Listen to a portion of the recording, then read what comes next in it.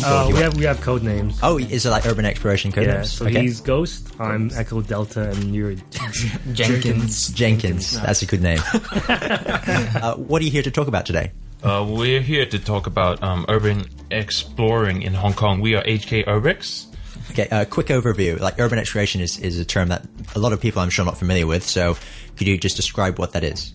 Urbex, as it's known, is the buzzword for what's known as urban exploring, and it's become quite a fad around the world these days, which involves going into abandoned sites, going into old sites, old buildings, and just seeing the characters of these spaces that have been left abandoned for many years, and seeing the dust and decay and all the grime that's in the buildings. We find that quite beautiful. And you also do some documentation of it as well, right? Yeah, well, a big part of Urbex is the photography aspect of it. A lot of us do photography on a hobby basis. I also do video work as well. So the reason why we document it so much is to bring it to the greater attention for Hong Kong and for other people around the world to see what's in Hong Kong as well.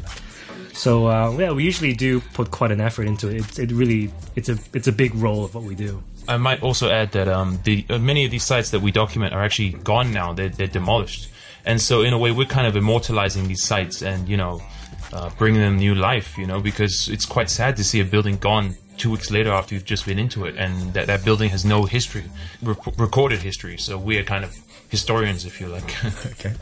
I understand that it's not just a Hong Kong thing. Urban exploration is around the world, right? Yeah, well, I believe Urbex probably started in the US, probably, and that's where it really propagated. And certainly in the UK it's very popular, Europe is, and even Japan has their own brand of Urbex, and they call it Haikyo. In Asia, we don't really... when we first started over a year ago, we really didn't see much from, like, say, China or Malaysia or anything. What we found great about doing Urbex in Hong Kong is, as you know, Hong Kong is a very small city. The proximity to everything is quite close. Transport is good. So it's actually quite easy to just say, oh, we want to go urbexing new territories. We can get there like within 1 hour. Yeah. This, if we can find it, of course.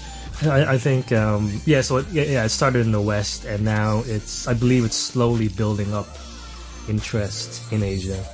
How and why did you guys get started then? Well, I can say my personal story. My kind of first official Urbex, this was before we started our group, was to an old TV station, your ex-neighbor's ATV, in fact, when they were still in Sai Kung.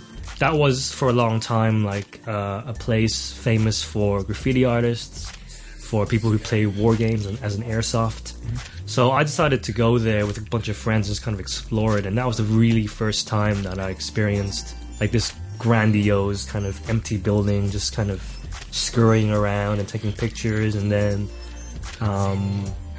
so I just kind of like came together with Ghost just to say, oh, why don't we do this on a regular basis? And then we kind of explored some places together, including ATV again, and just decided to establish a group to do it officially and to have a sort of brand behind it.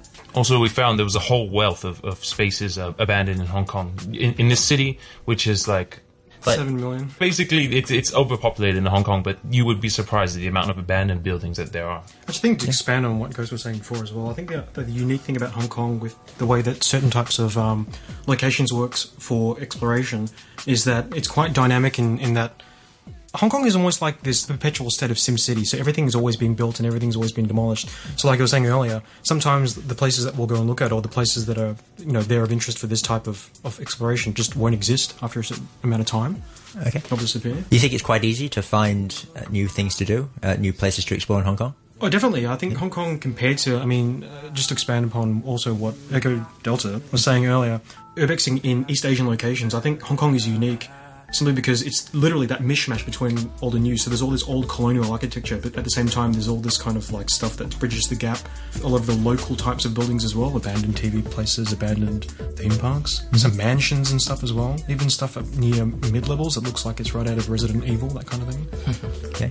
I understand there's also some rules about urbexing, just as far as the worldwide community does. Take nothing but photographs. What are some of the other mottos? Leave nothing but footprints. Leave nothing but footprints. Yeah, and we definitely adhere to that, because there was one point where another member of our group actually took something from an Urbex site. It was a candle, and when they got home, they felt there was a force in their room. They were really scared, and you don't mess with these kind of things. There's a building's been left for 20 years. There's obviously some reason why that building's been left alone, and it was haunted, basically. And yeah, so we've decided now never take anything from any sites that we go to. We completely untouch them. The photos that we take are just unadulterated, unmoved, just straight up what the sites that we see we document. Yeah, you do videos as well.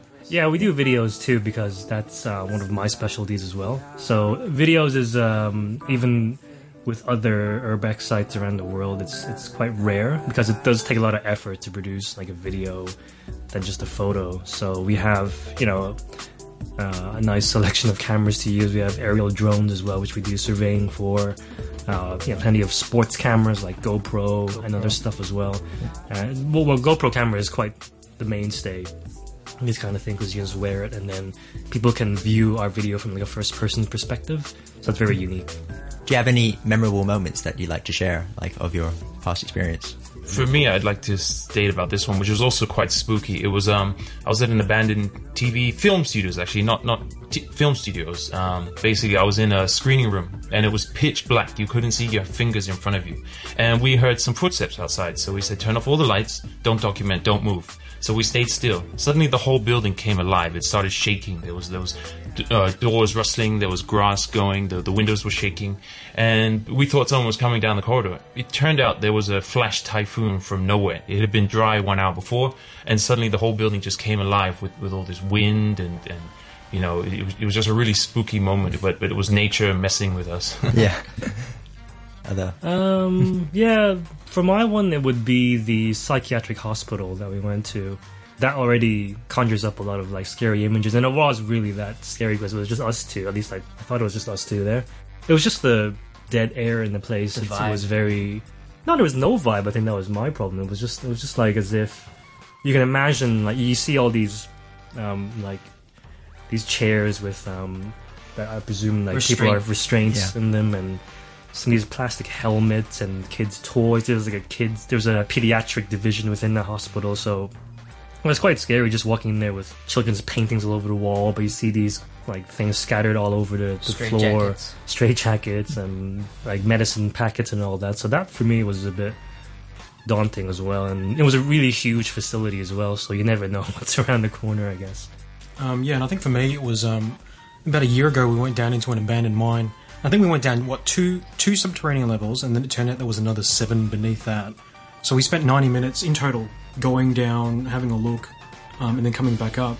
But just looking at how strange some of the environments were, because I've never really seen anything like this before. It was almost like being inside an actual video game.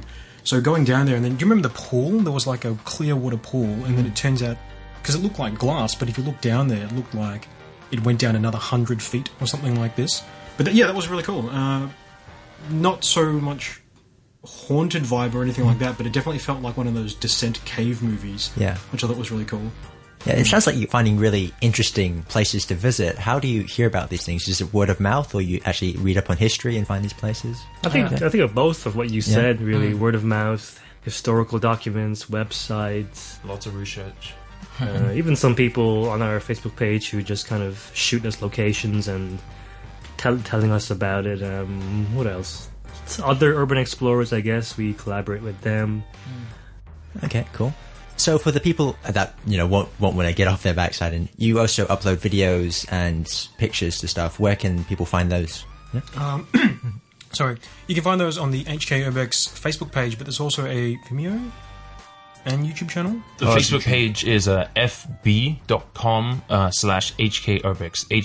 HKURBEX, and that will link you to our YouTube page as well, which has a custom URL. We're also on Instagram, I think, right? Yeah. Just HK Urbex again. Yeah, our email is hkurbex@gmail.com as well. Well, yeah, I mean, our Facebook page is really the best place to start. All our material, all our content is linked via that page. All right, cool. Well, thank you very much for coming, guys. Thank you very much. Thank you, Thomas. Cool.